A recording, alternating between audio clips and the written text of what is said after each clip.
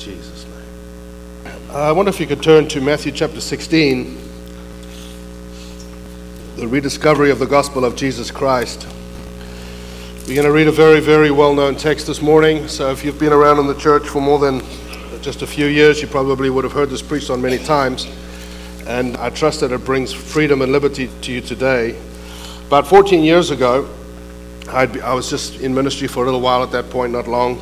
And I realized something stark, and some of you have heard me say this before. I was in South Africa still, and I realized that I don't really know the Lord. I know about Him. I grew up in church. I walked away from the church, came back to the church, and it was just a really stark realization. I was filled with insecurities and just stuff that many people are filled with, and I recognized that to be His vessel and to be His, to be fully His, the Bible says that there is a that for which Jesus took hold of us. It says that in Philippians. I press onwards to take hold of that for which why He took hold of me. There's a that. For every person, there's a that. What is that for your life? And I realized that I actually don't know God. I know about Him. I knew the Bible, knew the Scriptures, but I didn't know Him personally. And I realized that I didn't actually know who I was. And then I was like, well, what am I supposed to do? And those three questions, I took about 10 years to begin to plow the depths of those questions. And I thank the Lord that He met me there and that I know Him. I really know Him. And I want to present a little bit of that to you today. And I'm hoping to be practical at the end.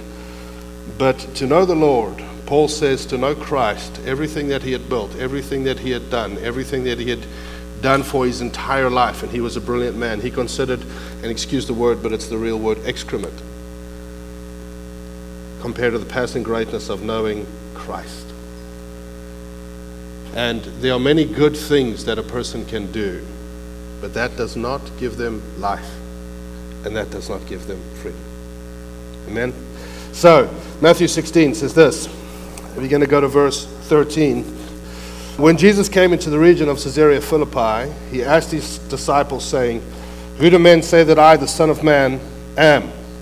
So they said, "Some say John the Baptist, some Elijah, and others Jeremiah, or one of the prophets." And He said to them, "But who do you say that I am?" And Simon Peter answered and said, "You are the Christ, the Son of the living God." And Jesus answered and said to him, "Blessed are you, Simon Bar-Jonah, for flesh and blood has not revealed this to you, but my Father who is in heaven. And I also say to you that you are Peter, and on this rock I will build my church, and the gates of Hades shall not prevail against it. And I will give you the keys of the kingdom of heaven, and whatever you bind on earth will be bound in heaven, and whatever you loose on earth will be loosed in heaven." It's a well-known text, a lot of confusion over the centuries. Many things have come from this one single text. Many different groups and all sorts of things have come from this text. So I want to start by doing a quick, almost like a presentation. Just when it starts, it says the region of Caesarea Philippi, or Caesarea Philippi. And that's a very specific phrase. It was not the maritime, on the ocean, Caesarea, it was another one. And so I'm going to give you a little bit of history. Who likes history? Oh, great. So we're together. Firstly, it was a pagan area, extremely pagan with a wicked, wicked history. There's a Jewish tradition in the book of Enoch, and you can feel how you want about that, but it was also a Jewish tradition that the gathering of the rebellious angels, gathering to descend on the daughters of men, they gathered on a place called Mount Hermon, which is this place, the Caesarea Philippi. It was on the foothills of Mount Hermon, and they gathered there, and they descended upon, and that's where we get the Nephilim from. And so that's the first time you see that this place is mentioned. It is also a spring. It's called Banaeus Spring still today, which is a massive spring which produces pretty much, it's the main source of the Jordan River where Jesus was baptized.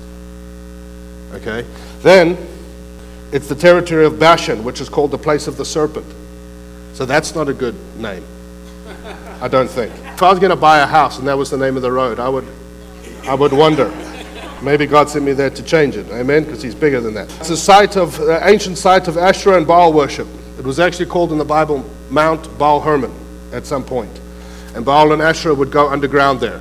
They would go underground once a year in the dry season, so people thought, and then they would have to offer blood sacrifices, which were children.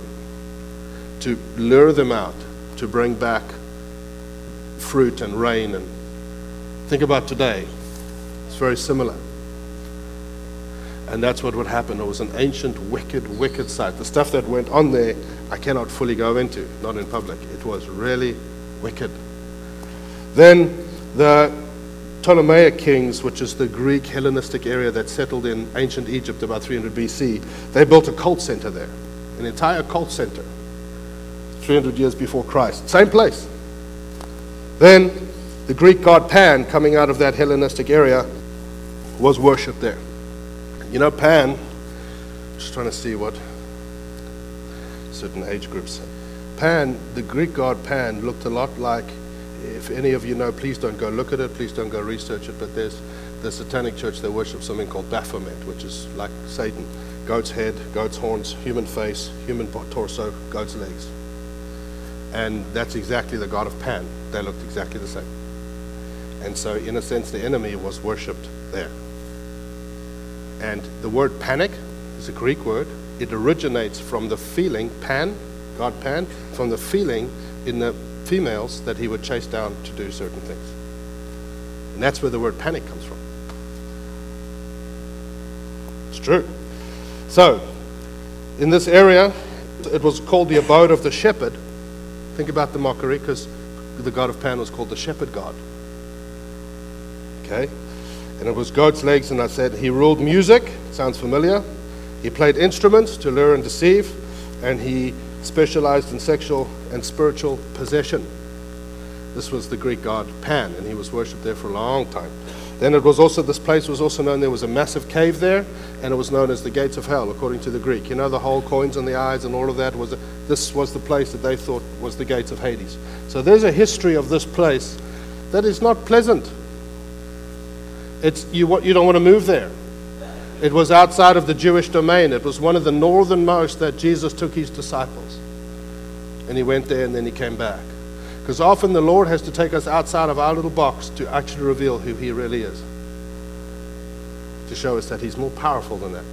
I got some pictures for you. That's today, that's the Benea Spring. It actually used to be called the Panea Spring from Pan, but now it's called the Benea Spring. And that's a mild photo. There's a massive raging that comes from underground. It's an eternal spring. It comes from deep underground wells. That's just, I think, further downstream. You can carry on. That's today. Carry on. The next one, this is in Jesus' day. This is probably what he would have seen. That's the temple of Pan and the palace of Philip. That's why it's called Caesarea Philippi. And you see on the far right, they're worshipping Pan there. But that is the gate of hell. You see over there, that cave? That's that. And then that was the temple to Pan over there. That's a painting that stands in that place today. They painted that. That's in Israel. That's the remains of Philip's palace where he built. It's right next door to it. Carry on. It was one of those two buildings. That is the remains today of the temple of Pan. That's the gate of hell. And you see in the back, you see all the niches in the rock. That's where they would place their gods and worship. And there's a flat surface there before, like a bigger kind of not the cave, but a bigger hole, which you'll see. And that's where Pan was worshipped. Next one. That you see it more clearly. That's what it is today. Still like that. Next one. And that's another one, the gates of Hades, the gates of hell, which had what they called the bottomless pit, was where they would throw the children. So, it's the cafeteria. I've called it, there was actually a commentator that called it the cafeteria of spiritual options. Sounds a lot like today. Pick a god, pick who you want to worship. Some people pick themselves. And that's, it's all these different spiritual things that are offered to people. Because there's a desperate cry in people for something supernatural. And they have to be taught out of that. But it's there nonetheless. Yeah? All right. It is here that Jesus comes to. Now, if you read the other two texts that talk about this story, one in Luke, one in Mark, it talks about Jesus was walking along the road. And then he was praying. And then his disciples came and walked with him. And out of his prayer, as he was getting to that place, he started to ask them. He started to speak to them. He's just about to arrive here. And he starts to ask them, who do people say that I, the Son of Man, am? It's a great question. And he starts to ask them in that place, who do people say that I am? And they answered, some say Elijah, some say other prophets, some say this, some say that. But they answered because even Herod had stood up, and it says this in Mark 6, he had made a proclamation that the reason Jesus could do what he was doing, because he was John the Baptist that had come back from the realm of the dead, and he had mystical power. It says that in Mark 6. And so Herod had made this declaration. I ask you today, do you know what our generation thinks of Christ?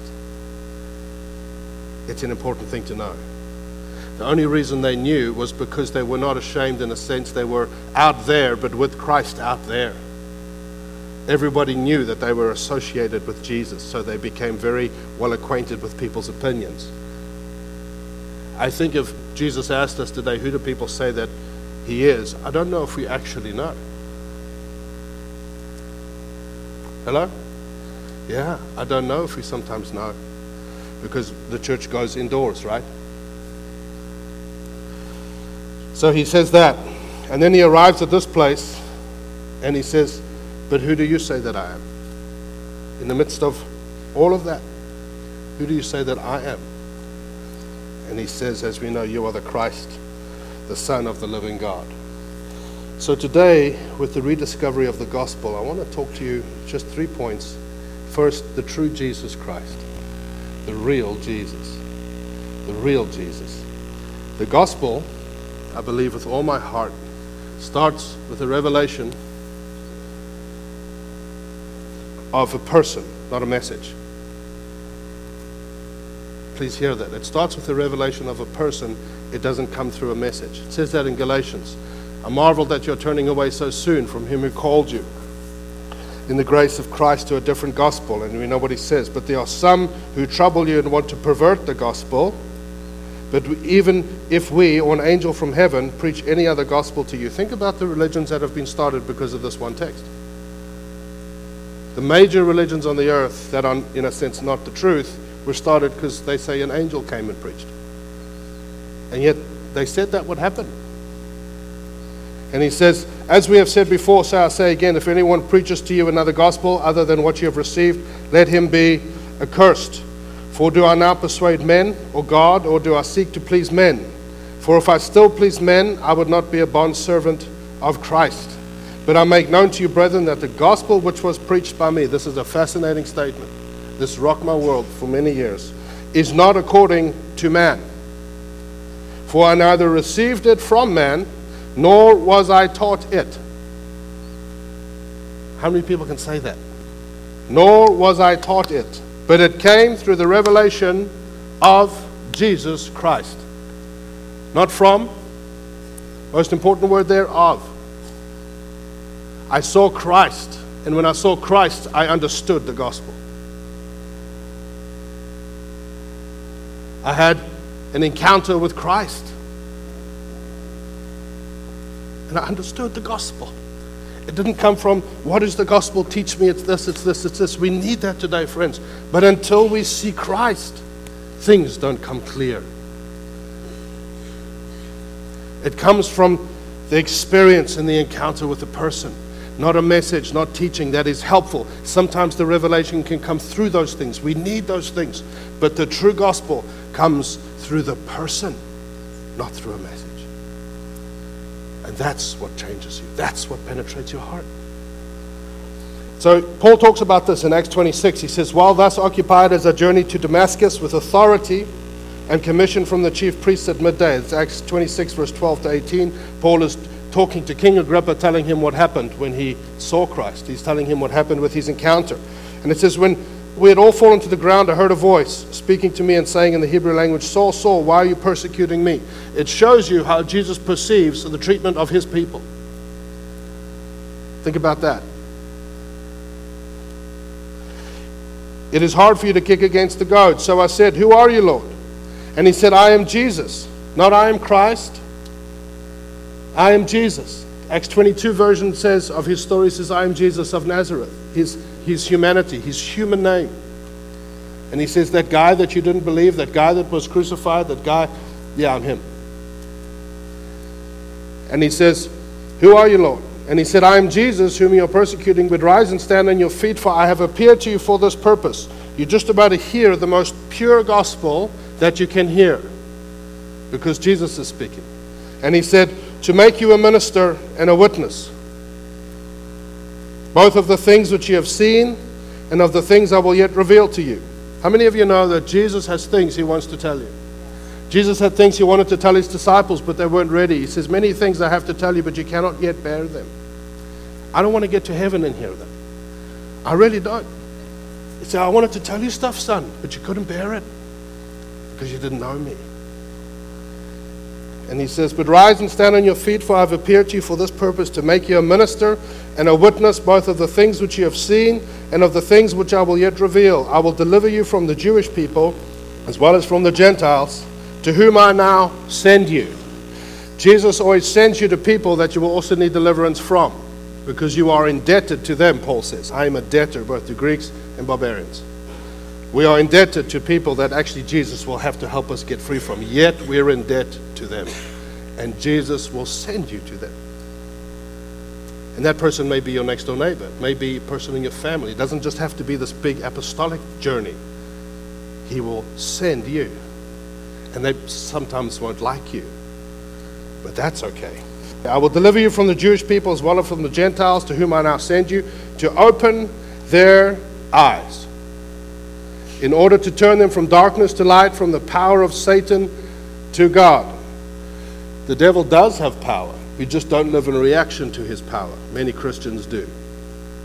Friends, we don't live in reaction to the enemy. We live in reaction to Christ.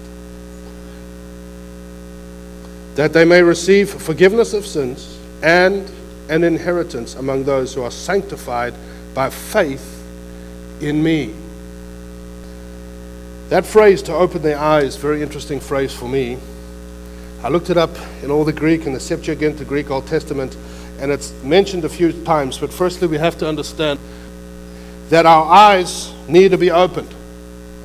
When Peter said, you are the Christ, he had been walking with Jesus for about 2 years. There's many people that have been walking with Jesus for a while, and I hope you hear my heart this morning. This is not something that I'm trying to put on people. There's a desperate cry in my heart, because I believe that we're in an Isaiah 52 hour as a church. Not our church, but yes, but generally, where the Lord is saying, awake, awake, awake, and put on strength. I really believe that. Friends, we're in a golden hour right now as a church, which I'll get into. We really are. It's a massive privilege to be alive right now. But you can walk with the Lord for a while. Peter had been walking with Jesus intensely, every day, intense, and yet didn't know him. Didn't actually know him. It requires a revelation, not knowledge, a revelation. And it says their eyes were opened. This phrase, the eyes were opened, in Genesis, it says, it's the exact phrase. It says their eyes were opened, and then what? They realized they were naked. When their eyes were opened, they realized self. That's what happened in the garden. When it happened with Paul, first time, it says his eyes were opened. He saw no one because he was blind, and they had to lead him by the hand. It's the same phrase. When their eyes were restrained when they were walking with Jesus on the road to Emmaus, it says their eyes were restrained so that they did not know him. Then it says later their eyes were opened and they knew him. All of those are supernatural experiences. And my question to you is, have your eyes been opened? And to what? To yourself? To a nothing? Or to Christ? Paul moved, I believe, from religion to love. He was filled with knowledge. And knowledge is good. Please don't. Knowledge is good. It's helpful. But he moved from religion to love. He had a colossal intellect, Leonard Ravenhill used to say. He was probably the most brilliant man. You've heard me talk about him. I study him. He's a favorite person that I study in the Bible. But, friends, he needed a revelation. He needed to see Christ. And when he saw Christ, everything he knew, you know that God never wastes time in Scripture. He studied backwards. He knew it off by heart. And yet when he saw Christ, he said, I'm living for God. Pharisee of Pharisees. I'm serving God. I'm living for God. And he sees Christ and he says, but who are you? I don't know you. I'm serving God, but I don't know who you are. And when he encountered Christ, all his knowledge, all that stuff became filtered and useful. It's never wasted. It's never wasted. He just turned the lens on Paul. He said, you need to see it different, Paul. And it says his eyes were opened. And there was different minds. There's different minds. Jesus said the same thing that he asked to Peter. Who do people say that I am? He said to the Pharisees, what think ye of Christ? He said that to the Pharisees. What think ye of Christ? Whose son is he? That's an opportunity. You know, I was chatting to my Uncle Craig, who's here. He's our great uncle. That's what I call him. I was chatting to him and we were talking about discipleship. He's passionate about discipleship, which is wonderful, and how important questions are. Jesus asked 2 questions, the right questions, to facilitate Peter getting a revelation. Questions. Often the Lord will speak to me and ask me questions. I'm praying and a question comes up in my mind. That's him. And we think, no, I don't want to. That's him. And you'll discover that in the searching out of the truth of that, revelation comes. And you are changed. When people ask questions, search it out. Here, Jesus asked the Pharisees, what think ye of Christ? It was an opportunity for revelation, and they missed it completely. It's very sad. They gave him a technical answer. We'll answer you according to just technical scripture. I can ask people, who's Jesus to you? And they throw out 4 little scriptures, this, and this. It's good to know the scriptures. I hope you don't hear what I'm not saying. But friends, who is he to you, really? What's he like? What's he like to you, for you, with you? What about the blinded mind? Man stood up in the synagogue and said, what have we to do with you, Jesus, Son of God? What have we to do with you? Now, I know it was a spirit speaking, but if you've ever dealt with a demon, which I have dealt with many, you'll discover that the person feels what that thing feels, and they think it's them. The Bible says the enemy has blinded the minds of unbelievers. So when you deal with a blinded mind, that's the question. That's the response. What have we to do with you, Jesus? What do Jesus and I have to do with you? That's the world. I don't have anything to do with him. What about the political mind? What shall I do with Jesus? Pilate asked that question. What shall I do about this Jesus? And he asked it to the crowd. And he gave them what they want to retain his position. We know Peter's answer. You are the Christ, the Son of the living God. He says this, blessed are you, Simon Bar-Jonah, for flesh and blood has not revealed this to you, but my Father who is in heaven. Simon Bar-Jonah is actually just means son of John or son of Jonah, but in the Hebrew it's Simeon Bar-Jonah, Simeon, son of Jonah. Simeon actually means he who hears with acceptance. It's actually what Simeon means. And Jonah means dove. Jesus is saying to him, blessed are you. Blessed means happy. Happy are you, Peter, for you have heard the dove. You've heard the voice of God. Before Jesus died again, there's not many instances when the disciples that followed Jesus actually heard the Lord. They heard physical Jesus, but the Holy Spirit hadn't yet been given. And Peter stands in the midst of all of this stuff, the worst place, can we say, in the world. The most demonic worship going on all around them at this point. People worshiping, probably sacrifice, stuff happening all around them. That's how you may feel. And Jesus stands in the middle of that and asks them, who am I? Friends, who is he?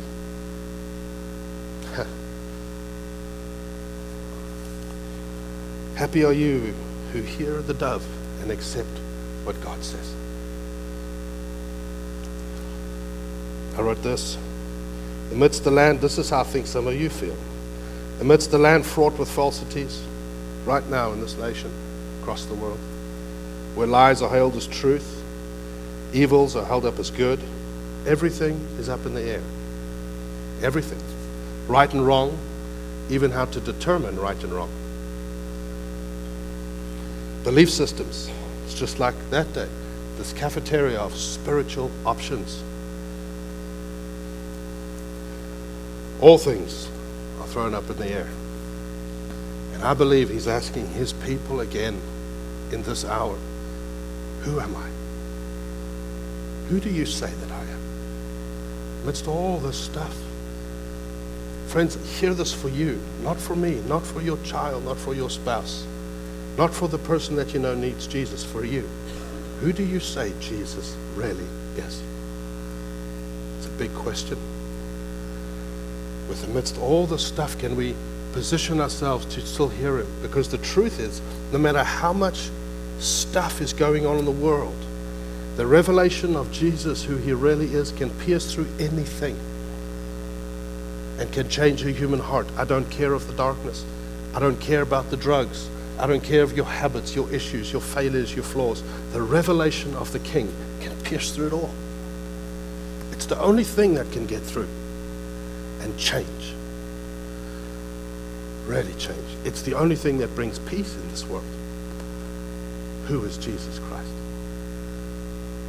And it rings through the ages, that question, who is Jesus? That's why I believe, friends, it's a golden hour for the church.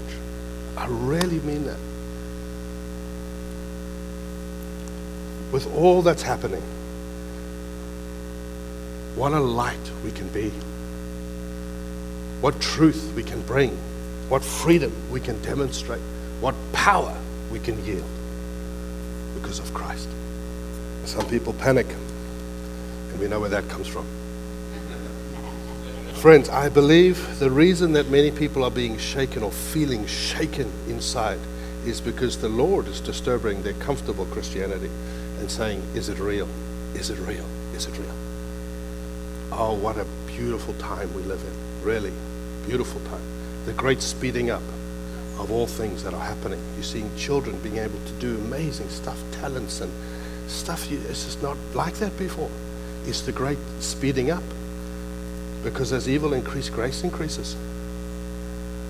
It's wonderful. The enemy is so spent. He's so finished. He's so overruled that every time he does something great, the Lord says, great, I'm going to release more grace. You've just sped up your own end. So, the gospel always starts with who is Jesus. It's the revelation of a person. It's not a message. Please hear that. When you know him, you understand this Bible. Then he says, you are Peter. That's the true you. Only when we know the true Jesus, then he says, okay, now you know who I really am. Now I'm going to tell you who I say you are. And knowing how he says and who he says we are, that's the true you. That's the real you. This one sentence, and I know many of you know this, so I'm going to go over it quickly because if you've been in church, you know all the... But this one sentence, and I say to you that you are Peter, and on this rock I will build my church. Oh my goodness. For centuries, this has been a problem. A big problem for many people.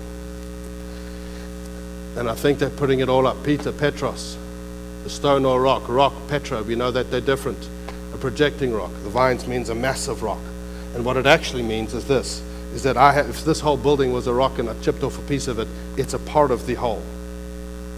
It says, you are Peter, yeah, you're part of me, you're a part of me. That's why we're his body. The Hebrew Bible says that, even in the Hebrew New Testament, it says Peter is the word eben. And the word build, I will build my church as ebeneh. Meaning what? I will take multiple of these little stones and I will make a building with them. And that's what Peter understood himself. He wrote this. He wrote, coming to him, 1 Peter 2:4, as a living stone, rejected indeed by men, but chosen by God. And precious to him, you also are living stones, as we know, being built into a spiritual house. So the one who Jesus said it to just translated it that way. And people have translated it many other ways. The rock is not Peter. It's not. People said it was. And what did we get? Man is the head of the church. And so the Protestants with all their faith came along and said, no, it's not Peter, it's confession. It's the confession. Well, it's not confession either. Because he confessed, it's our confession, it's our faith, it's faith. You know, we confess, we say, we speak. Just keep saying it, you know. And when that happened, well, it's interesting, because they said that, and salvation became cheapened. And what we can do became the head of the church. Look at all my faith. Look what I can do. Look what I can move with my faith. And salvation became just come up here. Just repeat after me. Just say this sentence. Blah, blah, blah, blah, blah. Okay, brother, you're saved, off you go. No. Jesus is the rock. And we need to see who he is, to have him revealed and penetrated deep into the heart of every man, woman, and child. And he turns your heart, that supernatural spiritual regeneration of a human heart, not a sentence. Then, and only then, Jesus remains the head of his church. Only then. And then, and only then, we know who we are. You with me? You alive? Jesus is also standing on a huge rock. So it was a pun. Jesus is standing on a big rock. He's standing on a big physical rock, saying, on this rock. There's 2 or 3 puns in this story. We saw the pictures. He's standing on a big rock facade. He said, on this rock I will build my church. On this place where there's currently temples, and we know it wasn't there physically. And people said it was Peter, it wasn't Peter. We know it's Christ. Well, it's very interesting, because the Bible says in 1 Corinthians 10, it talks about the rock that Moses struck was the spiritual rock that was Jesus. It says when they struck the rock and water came out, that rock was Christ. He's standing on a rock which is doing what? Producing water. There's a spring flowing out from it, and it's the source of a river in which he was baptized in. And people would have probably said to him, because in that day, as you know, if you know the scriptures a little bit, there's a lot of allegories, there's a lot of physical things that actually are important for the Hebrew people, yeah? And there's a river Jordan that is running from this place of death, this place of sacrifice, this place of evil, this place of incredible demonic history. And they're saying to Jesus, how can you get baptized in that river? How could he get baptized in this river of death, really? Because there's 2 rivers, friends. There's a river, Ezekiel says, that flows from the throne of God. And whenever that river goes, it brings life. Jesus saying, Peter, you're a rock. You're a little bit of me. And I am the rock that he stood up in the feast, on the last day of the feast in John 7:37, and cried out, if anyone thirsts, let him come to me, and let him drink from me. And the water I give you, you will never thirst again. And he says, and then you will have a river of living water flowing from your belly. Some of your translations say, who knows belly, who knows heart? Right? They're different. You know what the word means in the Greek? From your womb. Something will be birthed in you, and birth is painful. And then life will flow out of you. It says when you take a drink, it will begin to well up in John 4. As you spend time with me, as you are with me, something will well up inside of you that will become a river. So he's saying, I'm standing on this rock. I am the rock that when I was struck, produced life. He said, you, Peter, and many after you will be like that, where you will be struck, where people will come against you. And you will go through a death, but that birth that will come will produce life. That's who you really are. That's your real identity. To make a river of death become a river of life, because it was the river of baptism. That's why we have to identify with his death and then his resurrection. Jesus was baptized in that. I hope this makes sense to you. It was going to be too complicated on the notes, I could feel, so we just did some family style, right? Friends, very important. When a person is squeezed, what comes out? When we know the Lord and we know who he says we are, there are times where it feels like we'll die. But you know that real resurrection, and you've heard me say this, is when you bear the mark of death. Touch my hands, Thomas, touch my side. But yet you are alive. Many people will rise from the dead, but none of them were resurrected. They all died again. Jesus was resurrected, where you can see what killed him. Like, that's why I think zombies is such a big thing today. I keep saying that. Not saying you shouldn't watch that. It's up to you. I don't. Because the only one who ever walked around with the marks of what killed him was Christ. And it's like that in your heart. Some of you have died to stuff. And you still feel it sometimes.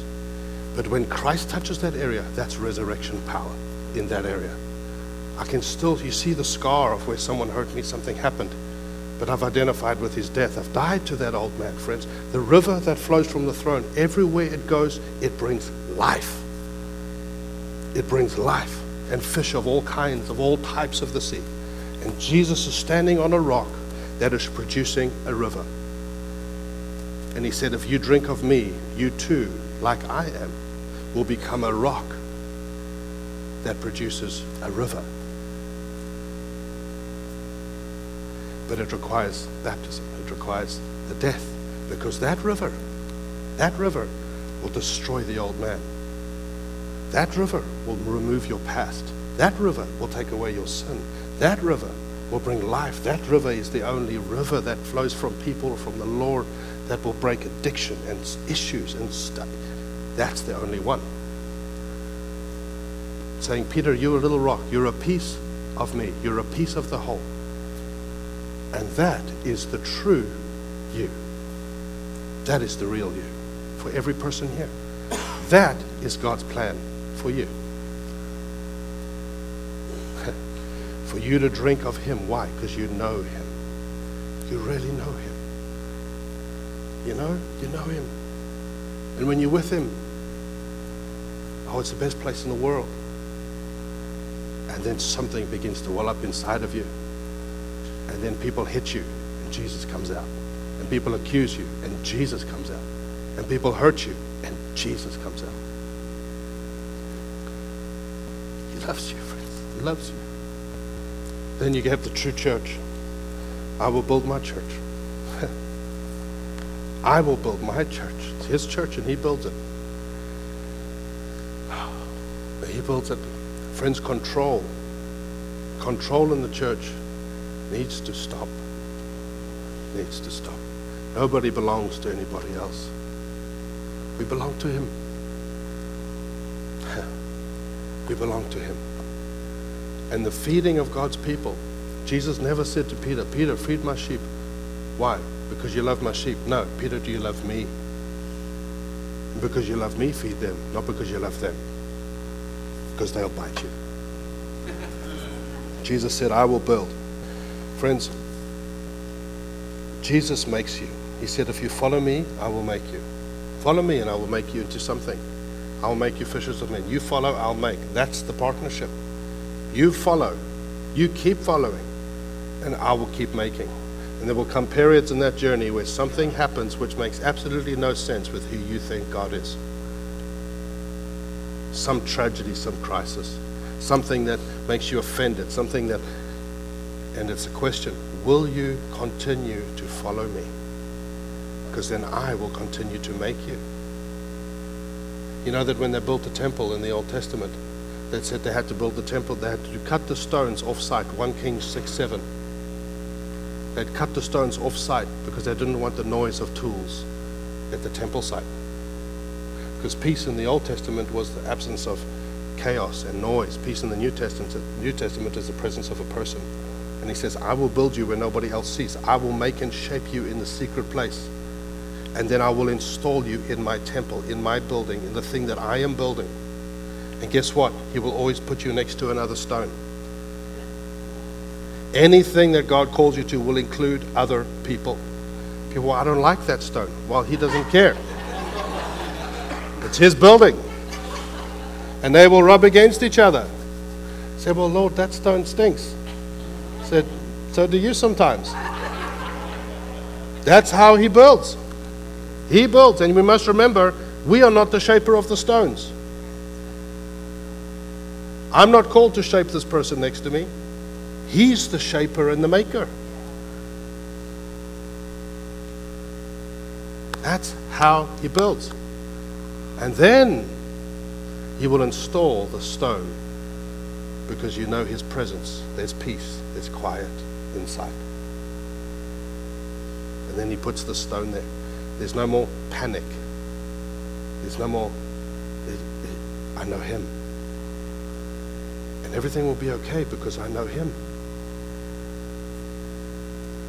And then he says, okay, now I'll give you authority.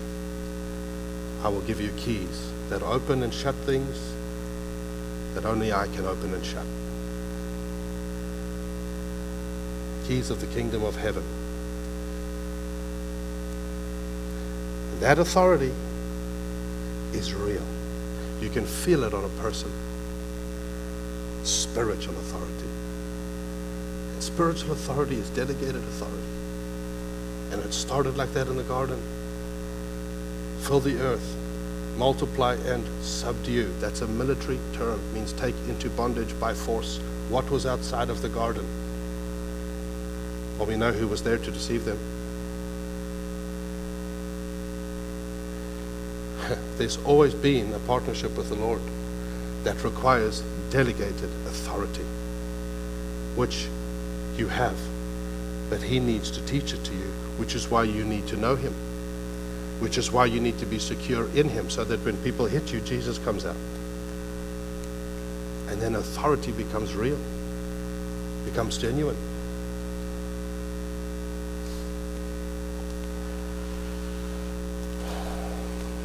What now? I have 2 minutes.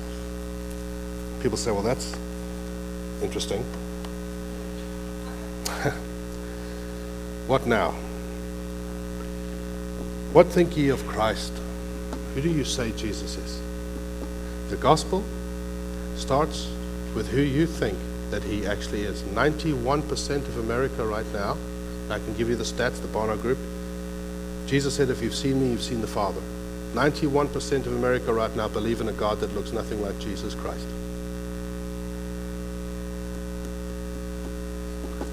So something's wrong. Something's wrong. The church, it's time for us to awaken, and God is speaking that I believe. Awake, my son, awake, my daughter. Put on strength. Strength. Real strength, not your strength. Put on strength. And strength comes from your knees. Strength comes from this Bible. Put on strength, so that when people say, who is Jesus, you say, oh, I know him. Who do you say he is today? Who do you say, amidst all the stuff, can you still hear who he really is? I encourage you, go home. That was it, no. Go home. Leave right now. Go home and ask yourself, not your spouse. I mean, if you want to, that's fine. Ask yourself, who is Jesus to me? Who is he?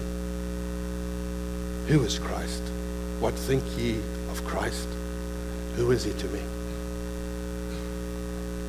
Then, if we don't know, ask him, Lord, open my eyes. The Bible says there's a supernatural opening of the eyes, and it's necessary. Open my eyes, not so that I can see myself like they did in the garden, but I can see Christ. Then, how does God see you? Very important. People say, well, that's selfish, me to focus on myself. No, actually, you were very expensive. Cost Christ everything. So stop selling so cheap. You were very expensive. Know who you are by knowing how he says you are, and what he says you are, and who he says you are. Because God has got a plan and a purpose for you. If you're 85 today, God has a plan still. He has a plan, and it's always different than what you think it is. That much I know. The Lord told me when I got saved, clear as a bell, you will never choose where you live. And now I'm here. I know I won't end up probably in this nation. Because our life is his. It's his. And that's actual freedom. Can we stand, please?